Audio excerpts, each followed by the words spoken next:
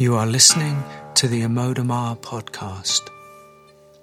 In this series, Amoda explores her essential teaching through conversation and excerpts from interviews and events.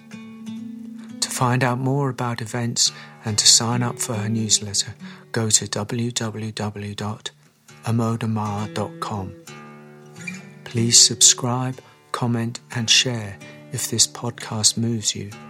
And if you feel called to donate, please go to the website. Thanks for listening, and we hope you enjoy. Greetings and welcome back to the Amodamar podcast.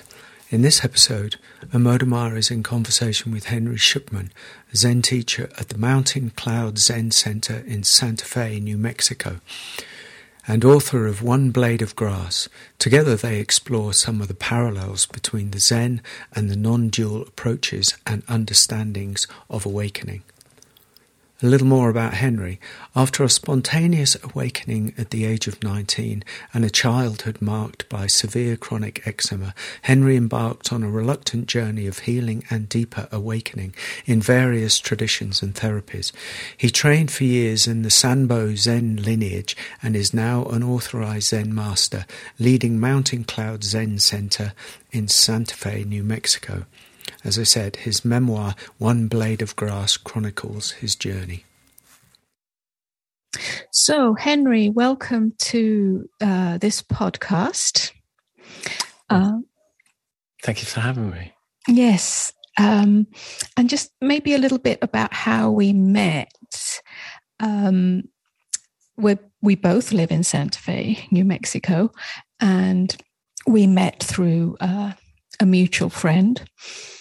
And we've had several conversations and gotten to know each other a little bit.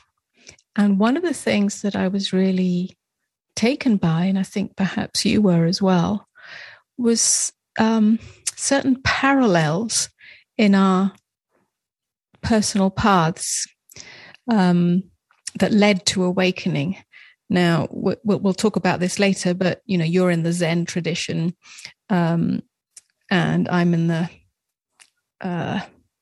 let's say, category of non-duality, although I'm not a strict non-dualist, but that's what I'm kind of in some ways known for. And in some ways, they're quite different traditions, although we'll come to that later. But let's maybe explore a little bit about some of the parallels in our history leading up to awakening. Does that sound good? Yeah, for sure. Yeah, I know that you had a difficult childhood in the sense of, I'm talking more about an internal difficulty. I don't know if your actual conditions or circumstances were incredibly traumatic. I don't know, and please correct me if I'm wrong, but I understand that the existential kind of quest for meaning, which might have led to a depression or anxiety, is something that I also had. So perhaps can you tell me a little bit more about that? Yeah. I had very severe eczema from the age of 6 months, and which is a skin disorder, and it wasn't just like a rash. You know, it was a really. I was in hospital quite a few times in my infancy and early childhood and mid childhood for it. So it was really quite severe and when I wasn't in hospital, a district nurse used to visit sometimes every day to tend it. You know, so it was a very difficult condition to live with. A lot of itching, of course, and a lot of pain, and my kind of interface with the world, my skin was disordered and raging and broken, and so living with that for the first Well, it's hard to exactly say when, but at least until the age of 18, I had no significant let up from it. in my early adulthood, it started to get better, in slowly and with sort of relapses, and that was very traumatic, very, very traumatic. And I think as an infant, when it came on, it happened in a traumatic way with my mother leaving me for several days when I was 6 months old. And that's when it started up, when she left me in the care of somebody I didn't know, who was giving me formula instead of the breast. And that's when it started. And so, yeah, that was I kind of, I sort of, some ways I sort of grew up in the fires of hell, and it gradually, as I said, gradually started to get better. And I was kind of finding a way to sort of be hopeful and have a sense of purpose, sort of in the midst of all of that, through poetry, actually. As a young teen and a mid-teens, that was sort of starting up. But yeah, by the time I was 18, 19, I was really already on a kind of nameless quest or search. I'm nameless because I didn't know what I was looking for, but I knew I was being driven by some kind of search. And then when I was 19, I think there's some parallel here too with us. I had a random, quite profound random awakening, came out of nowhere with no interest in awakening. Really, I didn't know what had happened. I just knew that I'd discovered the truth. And that really set my life course. Yes. And so I stand corrected. There was a trauma in your early childhood. And even you just describing that brings to life the parallel between us in that I had a trauma around 6 months as well, where my mother's breast milk stopped. My father essentially left, and she was in a situation and culture, not English, that where that was extremely shameful, and there was no. It sort of had to be.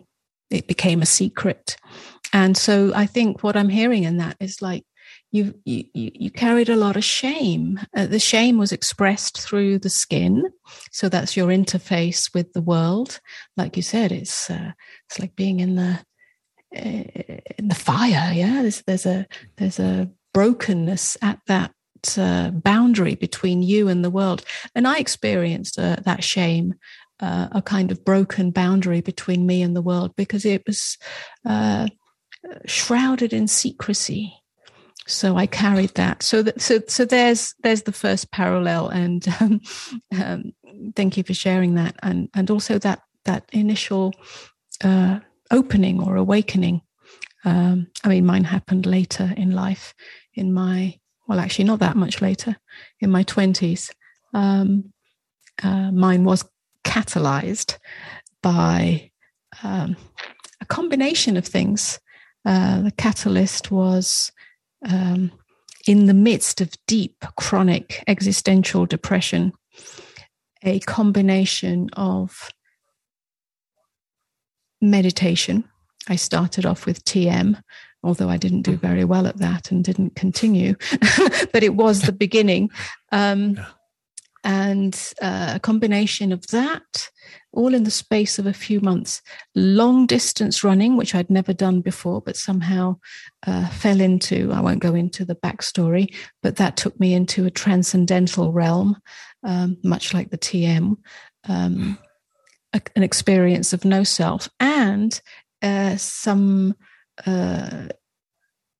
introduction to and partaking of psychedelic substances, which completely opened me up. So, yeah, I mean, that was very sudden and unexpected. It kick-started something. I wouldn't say that was the awakening by any means, but it certainly opened a doorway to something and seeing a whole new reality. But it was many years later for you and for me, I think, that true awakening, if we can call it that, sort of revealed itself. Is that right? Not quite. I'd say that the experience that I had at 19 was a real awakening. I just disappeared and became the whole universe, and found that's what I'd been always. And also that it was essentially made of nothing, and everything was immediately present, and everything was answered. And I mean, it was an initial awakening in the sense that, having discovered that, and living in a state of sort of transparency, wide open transparency for a few weeks. I then actually, I was away from home at the time, and I came home and basically had a breakdown when I came home, and became. That's when I became really depressed, right. And so, but it was, but I knew that I had discovered reality. I had discovered the one thing that was real, the truth, and so that launched a sort of. Initially just a lot of frustration, like how do I find that again, and then I was in this sort of this very difficult. My eczema actually had cleared up around that time, and it came back again, and I was, I really went into a sort of psychic doldrum, a really difficult state, and it was, and what started to get me out of it actually was in my early 20s. I started doing TM, and actually for me it really helped. It just helped me begin a process of healing, and because I'd been I was for several years, 4 or 5 years after the awakening experience, and then the subsequent collapse. I was in such a ragged state. And that just doing sort of frantic, ragged state and just being forced to do 20 minutes of stillness twice a day with this very healing mantra, it really had a helpful effect on me. Yes. And I did it for several years, but and then I, in a way, it was sort of preparing me, I think, to reapproach what the awakening had been. Yes. And I think had I not been in sort of kind of a difficult condition, and then found that a fairly regimented practice, which the TM was, they kind of drummed it into me that if you don't do this thing twice a day, it doesn't count. So I did. I was very dogged about it. Yeah. That kind of then prepared me, I think, somehow to move into Zen when I encountered Zen, because it knew about awakening. Yes. It knew about this world of oneness and emptiness, So let's talk a little bit more about Zen, because I'm, personally very interested in that. And I'll just say, if I read your book, One Blade of Grass, which is your memoir, and that's your journey that we're kind of skipping through right now. And I just want to put that out that, if anyone wants to know more about your journey, which was very rich, I really enjoyed reading it. Your whole journey through your childhood and the eczema and all the awakenings and searchings and your immersion into Zen and where you are now as a Zen teacher, your role. So there's that book. But I kind of want to talk about Zen itself, if we may. And sure. Maybe it's relationship to or to non-duality. Are we talking about the same thing? Are they just different? Are we using different terminologies pointing to the same place? Are there differences? Because you woke up through your final awakening, if there is such a thing, or your abiding awakening, was through your path through Zen and the practices, and I've read about those, and some of that is quite rigorous, and some of that is, there's definitely a commitment there and a path, even though it's a kind of pathless path. my path is a little different. I mean, I've also experienced or practiced many forms of meditation, Buddhist meditation, Zen meditation, but I haven't followed one specific path. If anything, my path was the path of surrender. With meditation, without meditation, it didn't matter. It was supported by meditation throughout my years of spiritual seeking. But really, it was the path of surrender that was opened up. The doorway to that was opened through my experience in India at Osho's ashram, even though Osho wasn't in his body. And I've spoken about this. So people that are listening to this probably know my story. So I'm not going to go into that.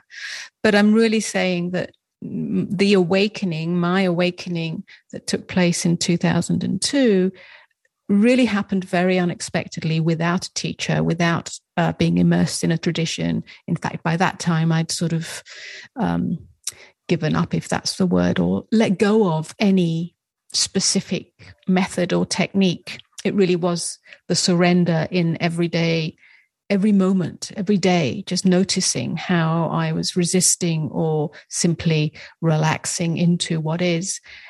But I have a sense, although I can't be absolutely sure, that we've sort of ended up in the same knowing. Yeah.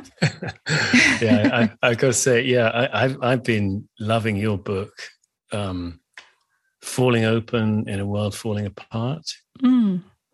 And you describe there's all kinds of parallels that I see in what you're teaching with what I teach, and if what I'm teaching is Zen, it's awfully similar, and down to the word surrender. I mean, it's Zen, I think Zen is just all it is it's a portal, it's a path, it's a method. It's not the thing. It's really, in a sense, unimportant. It's just a way of surrendering and letting go and releasing and letting everything in. And it's just a way of doing that. So it's not that important. It's not like it's, I don't know, it's like a tool. It's like if you want to build a piece of furniture, you have your saws and your files and planes and, but it's the furniture that matters. I mean, Zen's just a method. So it provides I sometimes think it really just provides a context. That's all, where for many of us, it's easier to let go and surrender. But it's still the same thing. We have to let go and surrender. Just so happens we're doing it within that context. For me, I mean, I wouldn't have.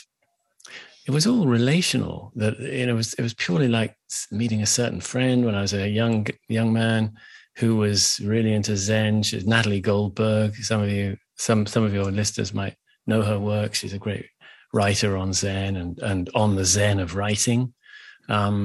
She became a close friend, and there was something in her that I knew came from her Zen. I thought, what is that? That's something really nice. That's something really true. And as I started to sort of explore a little bit what this Zen thing was through her, I quickly realized that Zen knew about the awakening experience I'd had back when I was 19. I thought, oh my God, I got to do this. And so I just switched from TM to Zen meditation, which was really just sitting without a mantra. It was just following your breath. It was so simple, It was just so simple. I mean, I think Zen is a kind of as close as you can get to sort of natural awakening. Yes, that's what I love about it, the simplicity and the directness. And I think that's what it has so much in alignment with certainly the way that I teach. I mean, like I say, I don't have a tradition or a particular teaching. I don't even come from a non-dual background. I sort of fell into it through my own experience. But I speak a lot about the suchness of things. I speak a lot about freshness of experience, just this. I think, beginner's mind, which is, I don't use that term, but that's my understanding is that's what beginner's mind is. Yes. Meeting reality as it is, without an overlay, without the overlay of our narrative, or without the overlay of our interpretation, or without the attempt to interfere with reality. That's the simplicity of it. So I think that's Zen, isn't it? It is. Yes. It is. Yes. It is. Yeah. Yes. That's right. And I think I don't know how this matches or mirrors or parallels your path, but for me, it was about people. It was, first there was Natalie, and then later there was this guy I met called John, who was a Zen teacher, and he was deep. He was just deep and clear. And something in me just trusted that it would be good to learn from this guy. And I didn't, again, is it learning from, or is it just being in a context where the process in me that needed to happen knew it could happen? So it's not really like he's teaching me something. It's more like he's providing a shelter, a refuge, where some process that wants to happen could happen more easily. Maybe, right. In your case, it seems like you found that context in whatever other ways. And I just happen to find it relationally, right. At least in a certain way, And it was very beautiful to discover when I had an awakening experience while working with him, and finding that I was immediately met, in this realm where you can't meet because you are everything. It was like amazing to have the presence of somebody who was in it as well, or who was it as well. There's something happened in that, it's a kind of meeting in a realm where, in a sense, you can't meet because you're just one thing, Yeah, but isn't that what you do as a teacher? Meet others in that realm. I mean, that's what happens in my work, is that I'm meeting people in that space. Sometimes it's recognized consciously, and sometimes it's not. But there's definitely a sort of field of openness, a field of, we can call it awakeness, whatever, a field of naturalness in which we meet, and that's the power of it, and that in some ways overrides any actual teaching. I mean, we can say a load of words, and we can say a load of, pointers, give a load of pointers, but actually that's not it. It's something much beyond that. And that's really what you're speaking of, as far as I can tell. Yes. Yeah. Exactly. And that's the kind of magic of it. I mean, not the magic of it, but the mystery of it, really. And yet not at all. It's just a being reflects being, or being meets being. And that's something both very ordinary, that's natural, and yet quite extraordinary, or not ordinary, because it's not the normal, conventional matrix that most people relate within. That's right. So Our habit and conditioning. You mentioned a while back that there was something in my book that was aligned to a concept or phrase or pointer that you use in your teaching, which is about original love. Now, I have a sense that original love is speaking about true nature. So perhaps from your point of view, what do you mean by original love? That's right on. I mean, it's about I think many, especially with an initial opening experience, will feel that whatever else they've discovered, it somehow is a kind of boundless love. It's a love without any limit in any way. And in time or space, it's just, sometimes it's almost as if we discover there's nothing but love. Nothing but love. It's a kind of formless love. I don't know whether this relates to your experience, but I sort of sensed it did while reading your book. And I mean, this is I think it's the heart of Zen, really. That's beautiful, because that's I definitely speak about that, and it's both my personal experience that awakening is an opening to love, and I do speak about that a lot myself. And it's the one area that very often is confused for people. It seems that awareness or consciousness and love are somehow different. And for me, they're the same. Yeah. Yeah. It's a boundless, and for you too, boundless awareness and boundless love are one and the same. They're like two sides of the same coin. Exactly. And it's like in a way they can't be two things really, because they're just different aspects of one thing. But it's not really a thing, but it's sort of the truth. That's right. It's the only, in the end, it's the only thing that's true. Yes, absolutely. And it's because love has become contaminated. It's contaminated by the idea that we love something or we love someone. So there's this subject-object relationship. But the love that you're talking about, the original love, and the love that I speak of, which is, I call it infinite love, or love as open awareness, it is not dependent on subject and object. It's that which reveals itself when you wake up out of the dream, the dream of self. When you know original nature, then you know original love. Exactly. In fact, the dream of subject and object is what obscures it. Yes. And it's the very thing that hides it. So any love that is about subject and object, it may be, I sometimes think that, different kinds of love that people might know and be familiar with, in some way, they're probably all inklings of the ultimate love.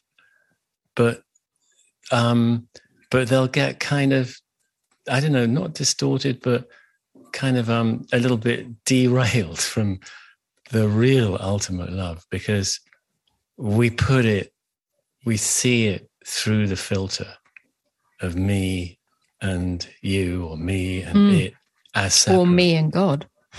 Or it could, indeed, because I guess there's a place for devotion, and that's beautiful, but even the devotion itself is part of the great love. So it's part of God. The devotionality itself is part of God. You could say, I think that original love, or the discovery of original love, the revelation of original love, the same as the revelation of original nature, that is surrender. It's where surrender stops being about me surrendering to anything. Again, the kind of subject-object kind of collapses. Exactly. I'd say it's what opens up when we surrender. Yes. That's what we surrender to. We surrender ourselves, and here it is. Boundless. Yes, that's right. Boundless, yeah. Boundlessness. Yes. You could say it's the end of self. Exactly. It begins when self ends. Actually, it's always here, and it's always been self anyway. It's been everything, but but until we see it, we don't see it. Absolutely. I just want to something that I picked up earlier in the day that really spoke to me. Again, one of the things that is really it's not even a parallel, because a parallel implies there's two paths going side by side. I'd say it's one and the same. I picked up a book by Suzuki, Zen mind, beginner's mind, that happens to be on my shelf. I've got lots of books on my bookshelf that I've completely forgotten about, read in my 20s and can't remember a thing. But somehow I just picked that up because I knew we were going to have this conversation. I opened a page and it says this: if you continue this simple practice every day, you will obtain some wonderful power. That's not the part I'm interested in, but there it is. This is the part I'm interested in. Before you attain it, it is something wonderful. But after you attain it, it is nothing special. Yeah, right? Everything changes and nothing changes. Yeah. It's ordinary. Yeah. I feel it, this is something I think I picked up in your book as well, that this emphasis that nothing must be excluded. Nothing is excluded. It's like the opening to the opening up of ourself as the self releases, and boundlessness is what there is.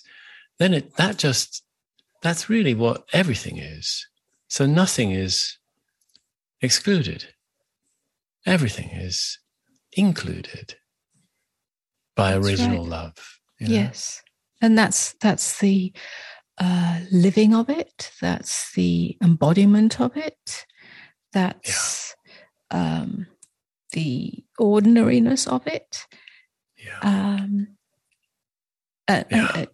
Because Zen talks about embodiment. It talks about ordinary mind, ordinary everything, every day. Yeah. Because I find that's another term. I mean, non-duality talks about embodiment sometimes, not always. But I know I do. My first book was called Embodied Enlightenment. But that's another term that gets misunderstood. I think very often it's taken to mean something to do with the body, something to do with the senses, the expansion of the senses, the enjoyment of the senses, and so on and so on. But really, I use the term embodiment to mean the ordinary living of it in everyday life. Yeah, that's the Zen.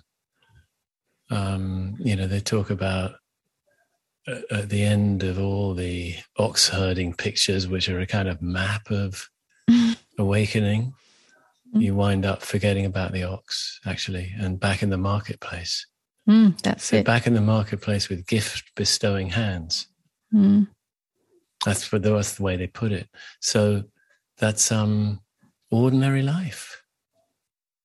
They kind of, I don't know how this, I imagine this would match quite well with what you're teaching, that, they say really when the further we go, the more we forget about awakening and really just become ordinary. They talk about having a deep enough awakening that it washes away awakening. Beautiful. I love that. Yeah. Absolutely. I mean, I have no, how shall I call it? I don't hold on to it. There's nothing. There's just this. If somebody asks, if somebody asks, oh, tell me about your awakening, I have to kind of dig into some memory bank and pull out some facsimile of awakening to describe something. But here now, there isn't anything. It simply is this. I mean, it can be described as awake because awake doesn't put a filter on what it experiences. It doesn't have a defendedness. It doesn't have a strategy. It doesn't have, an interpretation. It doesn't have an interference. It just is as it is. And that's awake. Yeah. It's not caught up in the matrix of perception and conditioning and belief system and defense strategy that builds up the ego self. It simply is this open awareness. But that's so ordinary. There's no such thing in this as a high awakened state. It's not supernatural. It's natural.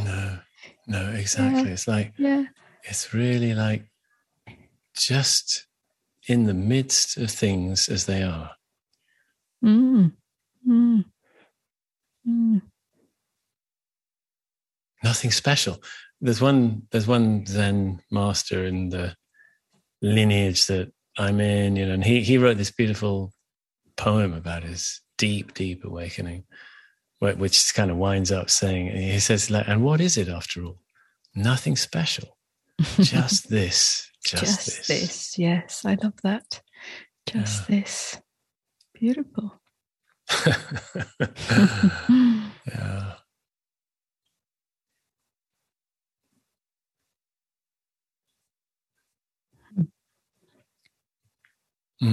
So what do we think? I mean, if non-duality, I mean, I would have to say that Zen kind of is a form of non-duality, is a training in non-duality. Yes. I couldn't really see it any other way. No, I can't see it any other way. It is. To me, it's the same. Yeah. It's the same. I mean, of course, there's beautiful tradition of Zen, the koans and so on and so on. And that's something that, that is very unique to Zen. But, awakening is awakening is awakening. Exactly, by whichever method, by whichever path, with a teacher, without a teacher. I mean, the beauty of a teacher or a tradition, I think you touched on this earlier, is that it's a kind of shelter or crucible.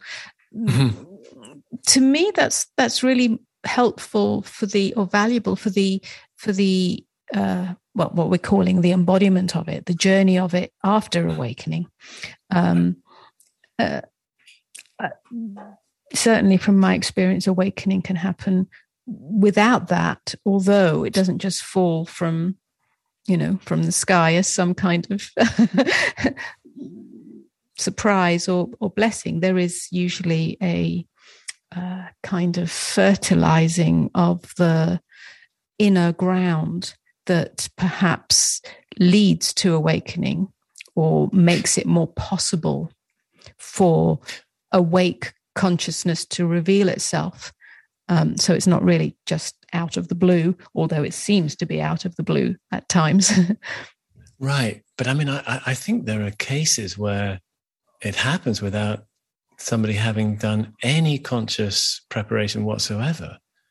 So, there would have been some unconscious preparation of some kind. But I mean, I think in my own case, when I was 19, I'd never even really thought about the word awakening. I'd heard the word enlightenment. I wasn't interested in it. And it just was completely outside my world. I really was uninterested. And this thing happened. And so sure. I guess there must have been some underground workings, but they were underground. I was completely unaware. I think that awakenings and profound awakenings can happen. I mean, I've experienced that, and that can happen out of the blue because it is true nature kind of popping through. Exactly. Either at a moment of intense beauty or a moment of intense shock or a moment of intense angst.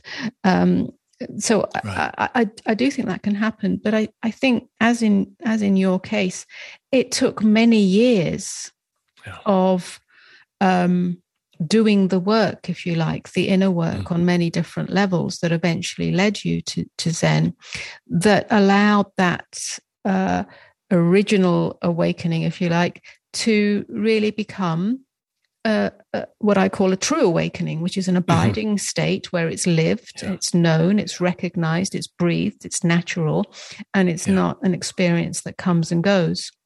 Yeah. And it's that awakening that I'm speaking about. the one that stays, the one that remains, the one that reveals true nature, and that's it. That's who you are. It. Nothing can ever obscure it again. So yes, of course we can have awakenings, whether they're, like I say, there is a catalyst of some sort, but we do need to do some work either prior or after in order to fully embody that awakening. Yes, I agree. I mean, I wonder, maybe, that's what Zen was mostly for me, was the ongoing training that allowed that to happen. And, but I do know that, people can get there without any formal training. It's just like a process that naturally they let happen. Some people, and maybe you're in that category, that you found your way to let it happen, with hints from teachers here and there and contexts that you put yourself in, but kind of really just through allowing. Would that be fair to say? Yes. I mean, I wasn't looking for enlightenment. I wasn't looking for awakening. In fact, I'd never even heard of the word awakening. It wasn't around in my day. Certainly not in, I wasn't in any tradition, so it just wasn't part of my language. I was looking for happiness. I was looking for peace. And through allowing, the surrender to take place, because I saw, maybe that, I did have a lot of meditation experience, but maybe that helped to fine tune a capacity to see clearly the mechanism of mind that was always grasping or pushing or rejecting.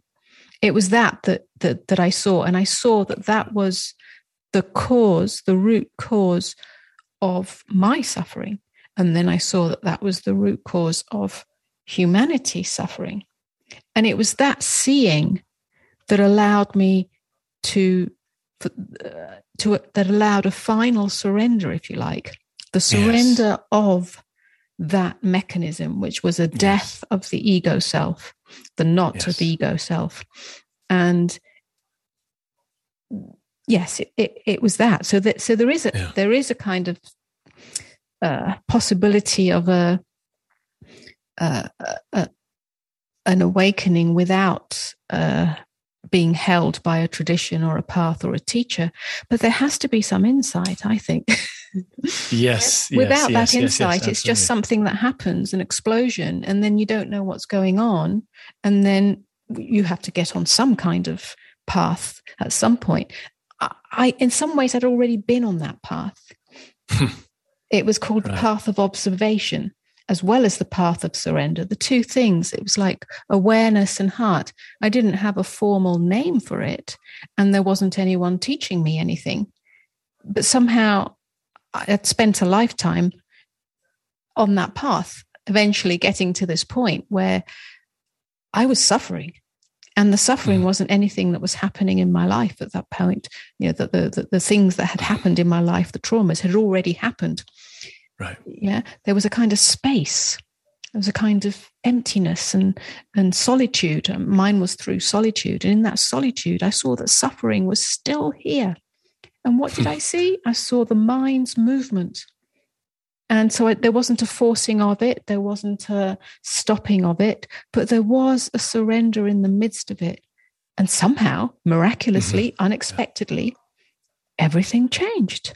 It's like the self, the core kind of scaffolding of self completely collapsed. And I think you described it in that way. I think I heard on a video that I watched of yours that it's a death and it's a rebirth. Yes, it totally is. Yeah. And you put it very well, that it's so critical seeing the process clearly. It's like the moment of really seeing, this is what's been going on all these years.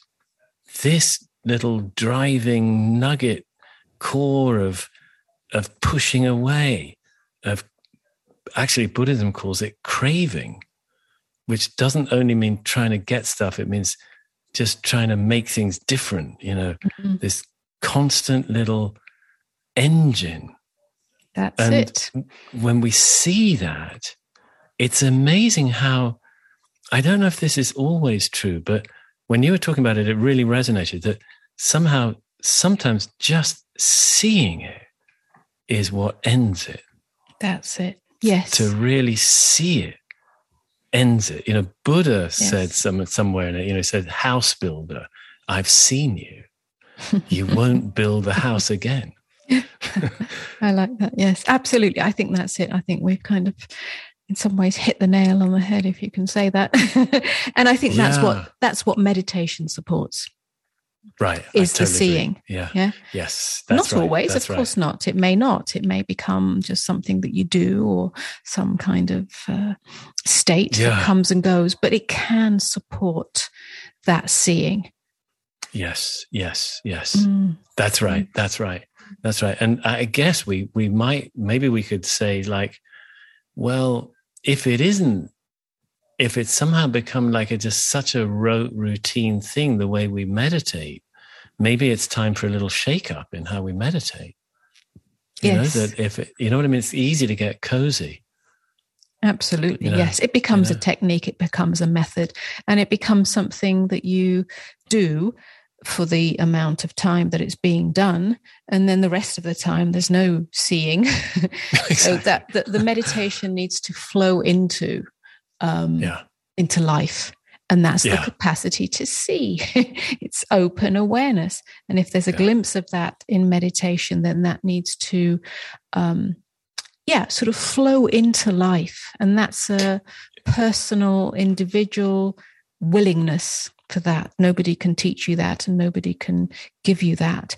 It's like it's an internal willingness to meet life in that open awareness.